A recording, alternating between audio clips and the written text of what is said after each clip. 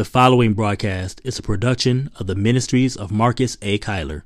We pray this message is both inspirational and transformational. For more information about Marcus, please visit marcusakyler.com.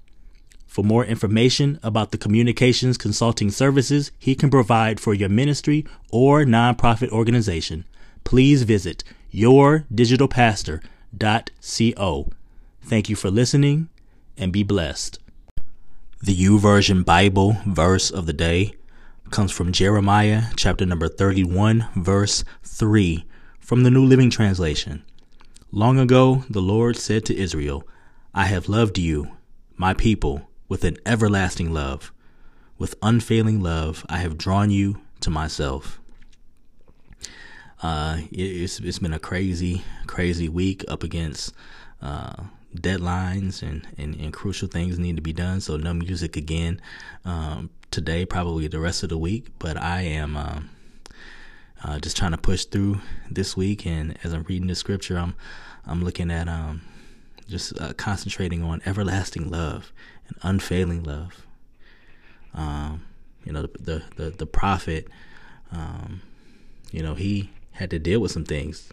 Jeremiah had to deal with some things in his life to where he had to, really meet the Lord and really had to know the Lord on this intimate level to where he could have an opportunity to experience that everlasting and unfailing love. He had a message for people as a prophet. He had a message for people that they weren't necessarily vibing with all the time. And when you are the messenger, and that's what I say, don't kill the messenger, you know what I'm saying? Because if you are the messenger and you have news that people want to kill you for, you know what I'm saying, that's tough. But but God was with Jeremiah and gave him the kind of perspective that allowed him to be able to reflect on an everlasting love and an unfailing love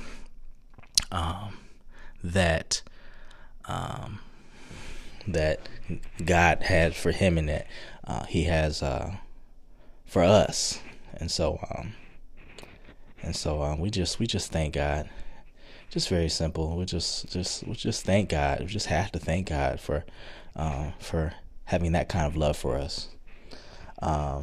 Because our love does fail, and our love a lot of times is not everlasting.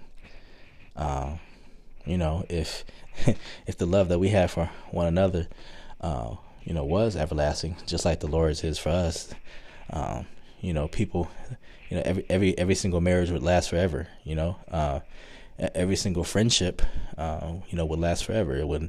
Nobody would ever fall out, with anybody, in a situation that would be insurmountable, and so, we just thank God that God loves us better and harder and deeper than we love each other. And it is because of that unfailing love that we are able to still have a chance to do this thing right.